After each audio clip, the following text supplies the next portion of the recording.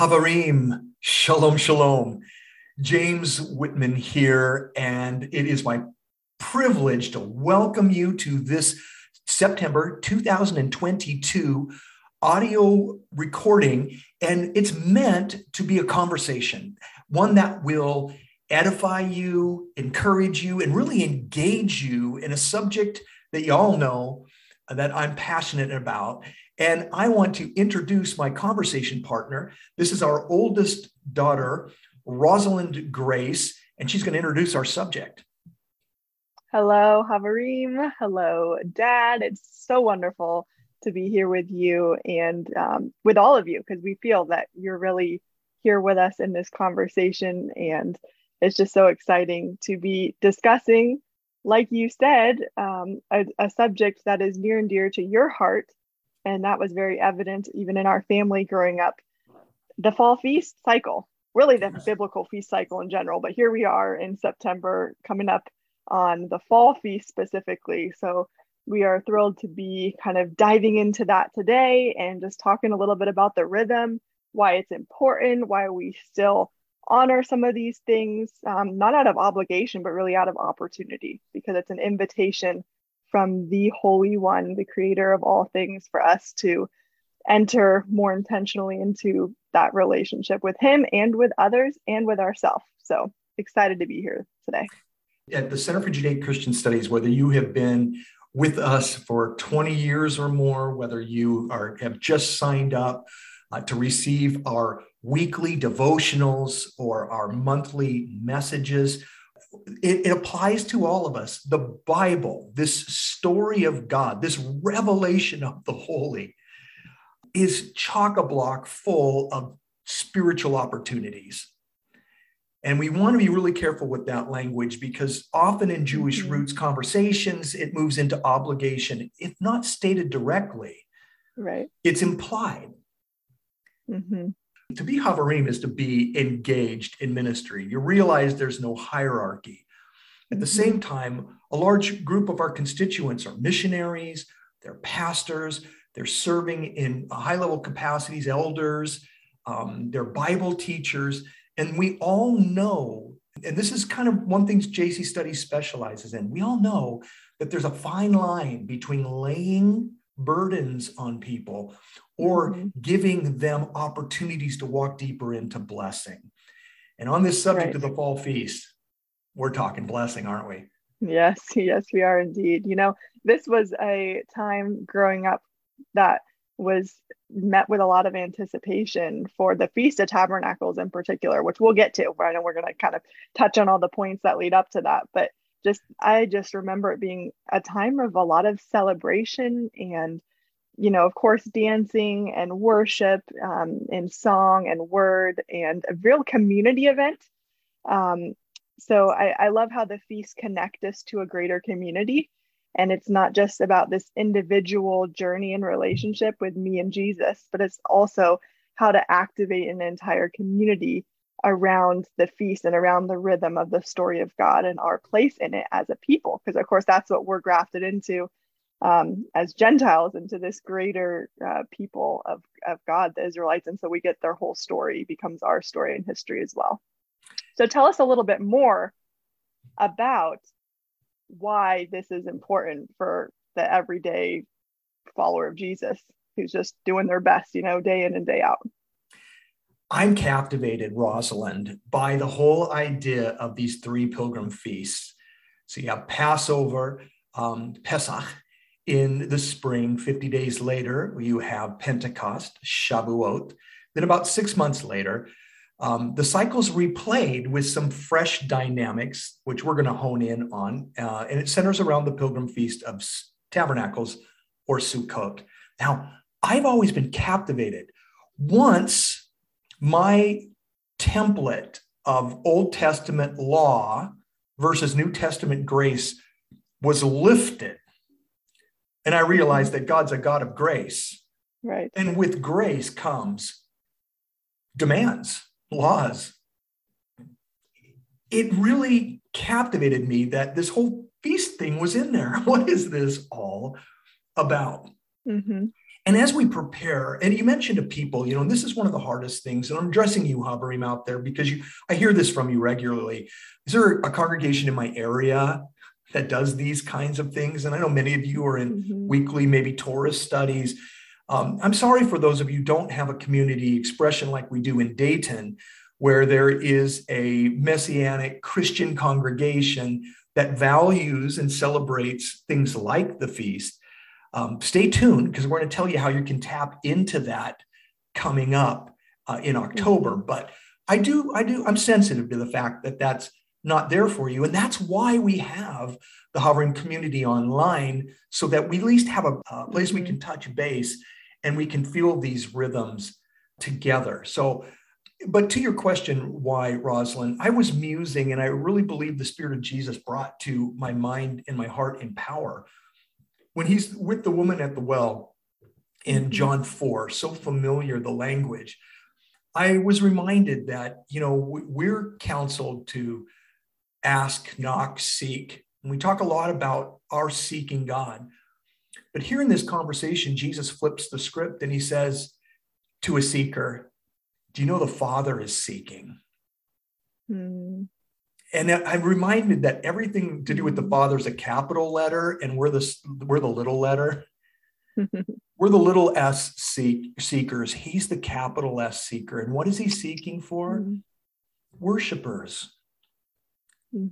Those that will receive his message, who will receive him, who want to know him, and in humility, with repentance, receive his presence through the sacrifice and the life again of Jesus. Receive the Master with us, within us, and to walk out that truth. He's looking for followers. He's looking for family. He's looking for coworkers. And that really struck me. And here's why. He knows what we're up against. Rosalind, wouldn't you agree with this? There is nothing in the world outside of Christian people gathered that are going to encourage and equip you to worship the Father in spirit and truth. Yeah, I mean, we're in a world and culture that's anti that at pretty much every level. Hostile to grace. Right. So, brothers and sisters, that's our life. We're being buffeted. We're being beaten down. We're being tempted and challenged at every level. And I see, Rosalind, in the feast, the festivals, I see a foretaste of incarnation. I see the Father saying, look, I am with you. And I know what you're up against. Yeah. Trust me. Walk with me. And so these festivals become a time of spiritual seeking, an intensity of course correction. And I think this really comes to life in the fall feast. Yeah, I love that. I love the idea of course correction. That was something that the concept of repentance. I have this image of you teaching us and kind of guiding us as children, as kids, about the whole the concept of repentance, and it being a turning from something and a turning to something else. So it's not just a turning from. A lot of times we kind of stop there, like, okay, well, I'm never going to do that again. But what is it that we're going to replace it with? What is it that we're going to turn to? What is it that's going to capture our attention instead of the sin, or instead of the missing the mark piece? So that's that course correction that you're saying. And of course, with the Day of Atonement and some of these, we're going to talk through the calendar of what that looks like in the days to come. But they're just opportunity after opportunity to do that turning from and the connection of the turning to piece, and that course correction, like you're saying. It's a real, and you even had this image where we'd be facing one way, and then we get a little, maybe a tap, and then we do the 180, and we'd be suddenly jumped around, and now we're going the other direction, because that's what the grace of the Father does. It takes us up from where we are standing and puts us on another path, a better path, a path of blessing and abundance and grace. Amazing, right? There's the little F fathers lesson pointing to the capital F fathers lesson, because as a father, my wife and I included, we wanted so much more for you than you could imagine. Mm-hmm. So how much more? Right. And so this turning too is actually the secret sauce in repentance. Mm-hmm. Oh, if only we could get this, what the Father has prepared for those who love him and are called according to his purposes. And when we hear prep language, we always think the next facet of life, entering into the fullness of eternal life. But that's not the Father. He says, let's do this here and now. Right. We don't have to wait. The things no eye has seen, no ear has heard, you can know more about that today. Ooh, that's exciting.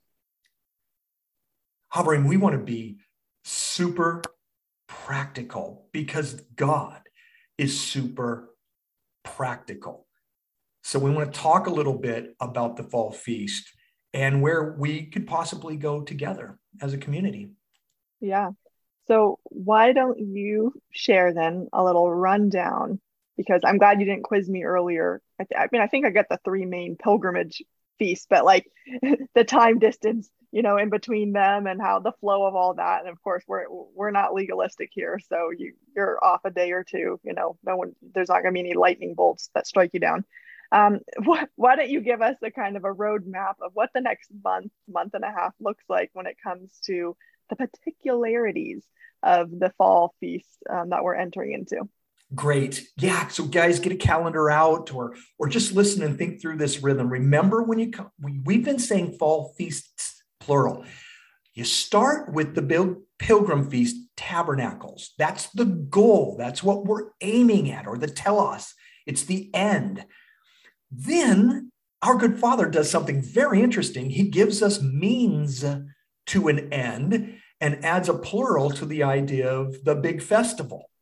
It is known as the feast because we're going to back up in time, and the fall festivals begin with this mysterious day of blowing and the Feast of Trumpets.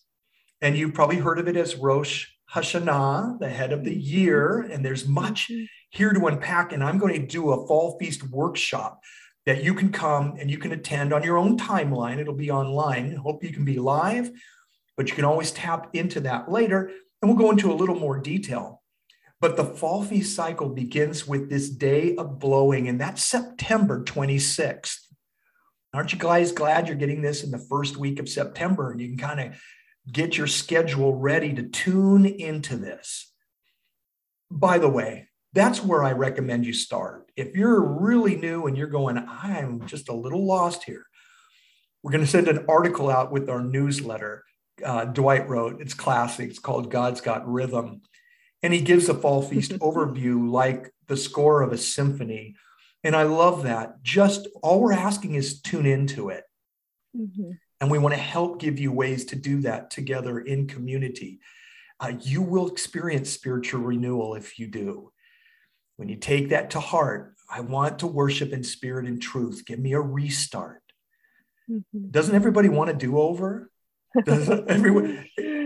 And the Jewish community through the years was so wise.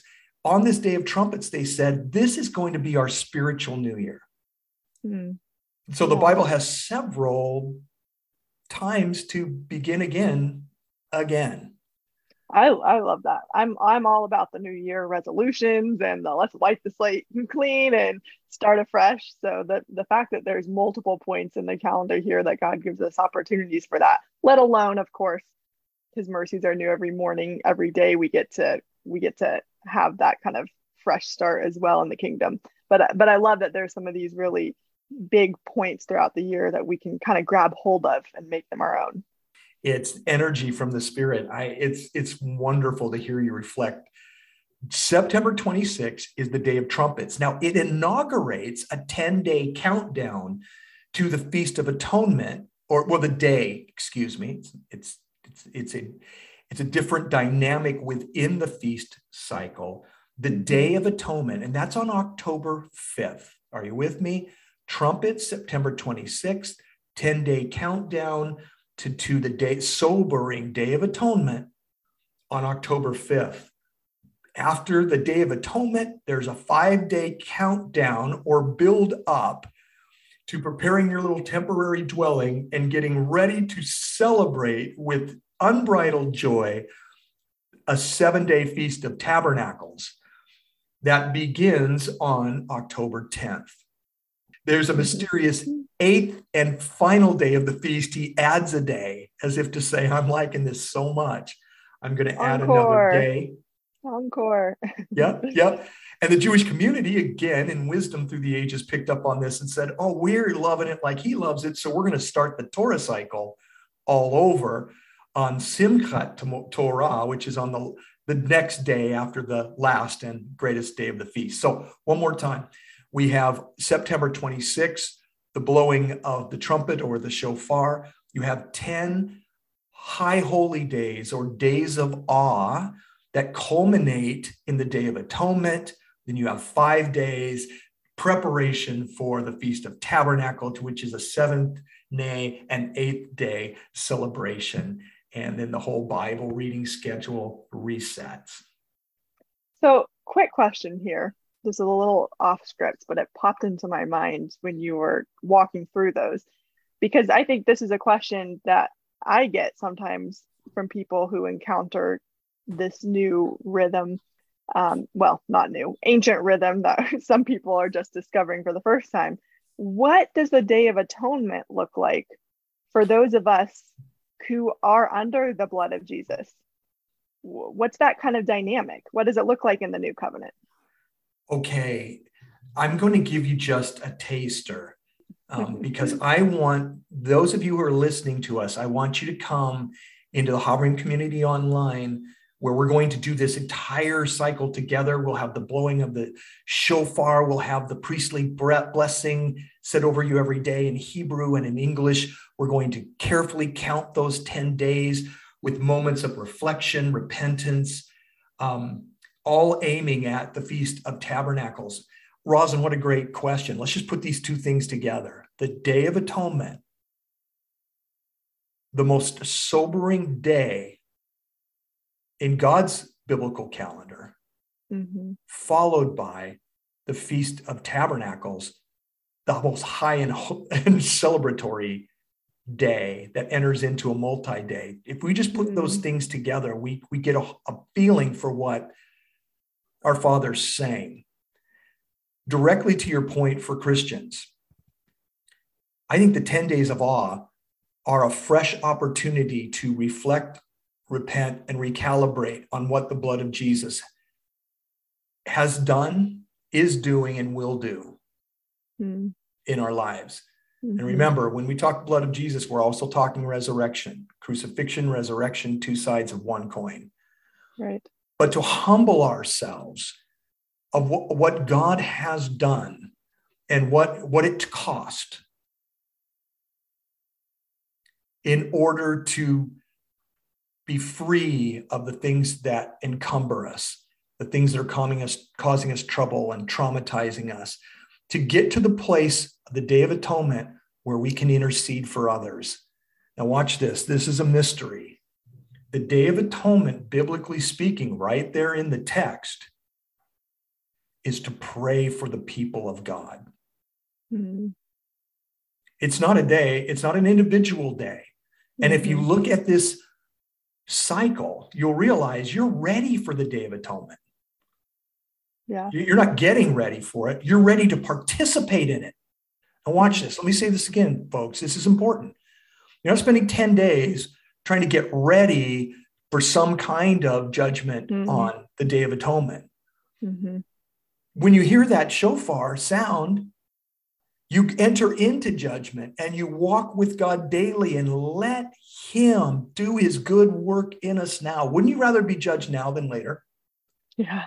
Wouldn't you rather be forgiven now than later? Yes. Again, we're so stuck in Christian theology in our underinformed thinking of now and then. And we throw things in the then category that God wants in the now category. The Day of Atonement is when we fast and we pray, I would say, right in line with the Bible, for the historic people of God, our Jewish brothers and sisters, and we pray for the church. That God has mercy on the church, universal. Many lessons to grasp, but that one I think is at the top of the list. Yeah, that was really helpful. Thank you.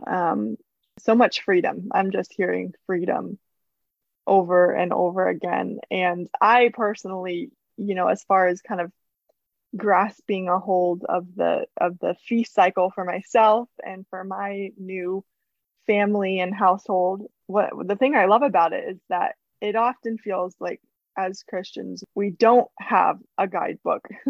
We don't have clear maybe points throughout the year other than Easter and Christmas, and some of the more liturgical expressions that follow kind of the church calendar that was established later after Jesus. So I love getting to go back into our roots, really. And that's what Hebrew roots are all about, right? Our Hebraic roots is getting to reconnect with some of those and realize that, oh no, there's a gift in the way that God wired creation, like literally from the created order, because of course, Sabbath is one of the first feasts that's kind of ordained. It's this weekly idea of rest and celebration and calibration and relationship. So it's right there from the beginning, and it's something, again, it's just opportunity. Like you said, in grace, there's opportunity. And this is not a have to, but it's for sure a get to. And why wouldn't you want to? Like once you get your mind wrapped around some of these things, of course, it's a little confusing at first, and there's things to work through based on what we've been taught in the past and unpacking some of that.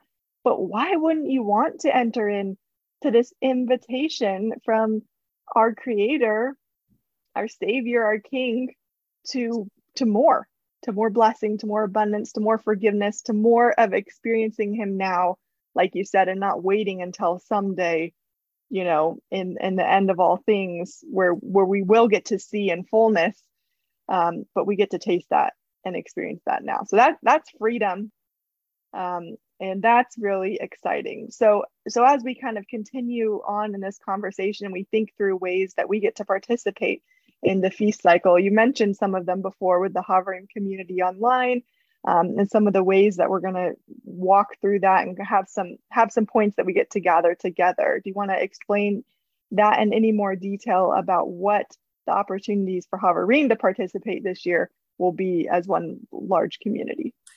I like your words, opportunity, and I like that word, grace. Remember, brothers and sisters, we insert that into the Hebrew language. It's the word chesed, and it means the loving kindness of God, the steadfast love of God. It's not a substance that is somehow extracted from God. It comes with His presence. This is who He is at His holy, holy, holy core. And I like how you pointed out one of the disconnects for us as followers of Jesus.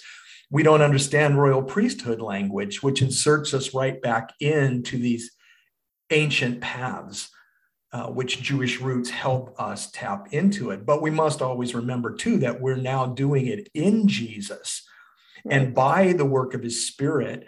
And so, Rosalind, I've been, and I go right to the heart of your question. I've really been thinking a lot about spiritual minimalism. In my pastoral career, I've worked with so many people, and faith gets so complex for them. Let's face it, we have 66 books that span thousands of years in multiple cultures and languages. The beauty of it is all telling one unified story that are highlighted by the feast, that God's the creator.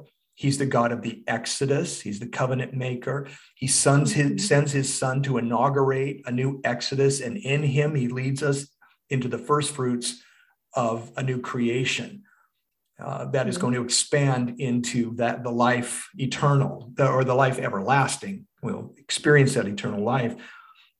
So there is even though amidst all the confusion, there's a clear message from God, these feasts, to help us understand And that's what we want to emphasize. So look at one thing, and I want to say this by way of kind of being apologetic, but not really. One of the things that's hard about JC Studies is we offer so much stuff, it can be confusing and a little overwhelming. We just have a wealth of Bible teaching that is connecting the testaments and helping us articulate and anchor biblical faith for such a time as this. We're not only called to proclaim our faith, we're called to preserve it. We're handing our faith down to the next generation. And this is the foundation that everything is built on. So Rosalind, to make it spiritually minimalist, we've got a page called jcstudies.com/Sukkot, Sukkot, Sukkot. And we'll have the link for you in the update and on the site. You click on that link, it will give you the overview. It'll give you the link to click into the Havrim Community Online, which is our social network. It's completely private and secure. It's hosted by Mighty Networks. But we like this because this is the closest we can get to being together, though apart. In Mighty Network, we're going to have the schedule for you to tune in to, so you can feel on September 26th, you're going to be able to jump into that community, hear the sounding of the shofar. Like I said, the priestly blessing will be there. We'll have simple reflections from the scriptures centered around the book of Hebrews that you're going to have one each day. And first of all, I love you. Don't feel like, oh my gosh, another thing in my life, I can't handle that. Please don't do that. Yeah, there's freedom. There's freedom. This is an opportunity. The app makes it real easy for you to do because you don't have to go through browsers and stuff. You just tap on the app, you're right in that area, and it gives you a chance to contribute. Maybe you have a thought, maybe you're being stirred, maybe you want to open up and say today, I'm giving up, I'm turning from. And I'll tell you about some of the things in the community that I'm turning from for those 10 days. It's turning from and turning towards. Some of it can be things that are neutral or things that are not even harmful, but you're just setting them aside because you want to be a worshiper. And in fresh new ways, you want to hear the one who's seeking you to worship him in spirit and truth. So again, I will have a Fall Feast workshop that you can watch that will go in detail and get you ready for these things. You'll have 10 days of exercises that you can participate in. We will gather all day long. Another beautiful thing about being virtual, although it's no substitute for being actual, but people from all over the world, Havrim, can weigh in at whatever time is right for them, and they can offer up their prayers on the Day of Atonement. We're going to pray for the peace of Jerusalem. We're going to pray for God to have mercy on his compromised church. We're going to pray that God will lift up true believers. We're going to pray for the world, that she will know the greatness of her creator and their covenant maker. And then we've got some special things for Sukkot, which are going to help you celebrate. I'm not going to go into detail now. We're going to wrap this up. But remember, jcstudies.com/Sukkot, Sukkot. We'll give you the overview. It'll give you the link to get in the Mighty Network. If you're already there, you don't need it. You'll just maybe jump back in the Mighty Network, HavrimCommunityOnline.org. That's in the newsletter. It'll be in the emails as well. And make sure that Rosalind's refreshed it. Make sure you get in there and update those types of things. And then we'll have something for the last and greatest day of the feast. And we will have something for the restart of the Torah cycle. Now, one thing more, Rosalind. Can I do one more thing? Okay. All right. I want to tell you guys I'm so excited. Our good friend Lois Tverberg is joining us here in Dayton for the Feast of Tabernacles. Yes. You're going to be able to live stream the celebratory Church of the Messiah event as well as the lectures from Lois. So don't miss any of this. jcstudies.com/Sukkot. Well, that all sounds amazing. I can't wait to participate. It's really helpful to have some of these rhythms that we can even engage with together. So I love that idea of an online community. I will be there, so I hope to see some of you and hear some of your reflections as we go through this together, because we are God's people, and we get that's the neat thing about a shared rhythm like this is we all get to go through it together. It's a similar path that we're on, and so it's a celebratory season, and I'm looking forward to it. Rosalind, it's so nice to have you here today. Thank you for your time. I'm looking forward to more of these conversations. Me too. And you shared with me a poem that I asked you to share with Havarim in closing, because it resonates with the text from Hebrews that I want to offer up at the as the official end of this conversation. So, Havarim, thank you very much for being with us. Rosalind's going to read that poem. I'm going to read the text. And we all speak Hebrew and say, Amen. Amen. Yeah, just a little context. This is a poem from Mary Oliver called "The Summer Day." It's the second half of it, and it struck me. I've been using it as part of my meditations in this season as we get closer to the Day of Atonement, because I've experienced a lot of grief and loss and been processing that and kind of just thinking about end of life realities. I think that's a part of our journey here, is to consider these things. And so the question on my mind has really been one of, what's this all about? What's the purpose? What's the point? And so I want to read this to you, and then I'll follow up. And then, like you said, we'll close with Hebrews. I don't know exactly what a prayer is. I do know how to pay attention, how to fall down into the grass, how to kneel down in the grass, how to be idle and blessed, how to stroll through the fields, which is what I have been doing all day. Tell me, what else should I have done? Doesn't everything die at last and too soon? Tell me, what is it you plan to do with your one wild and precious life? I love that. What is it you plan to do with your one wild and precious life? And she's, of course, talking about just paying attention to creation and being outdoors. And I think that's a great thing to do in this time of year. But I think the gift in Jesus that I keep coming back to is that we get to ask that question in the first place, that he has an answer for it. And that, like we mentioned before, we get to ask it now and not wait till the end of our life to say, what did I do with my life? And it's these times of periodic intentional reflection, where we get to experience judgment now, we get to experience forgiveness and grace and mercy now, and we get to have the door open to us of what a full purpose looks like when we're living with King Jesus in the kingdom and being his co-laborer, to see heaven here on earth right now, right here today. So I love that there are these opportunities to evaluate the path that we're on and to make these course corrections as we go, rather than waiting till someday in the future. So thank you for letting me share that. Me too. And thank you. Havarim, the writer of Hebrews, has the last word here in chapter 10, verse 20, starting with verse 21. We have a high priest who is over God's house. Let us therefore come to worship with a true heart in complete assurance of faith, with our hearts sprinkled clean from an evil conscience and our bodies washed with pure water. Let us hold on tightly to our confession of hope without being diverted. The one who announced the message to us is trustworthy. Let us as well stir up one another's minds to energetic effort in love and good works.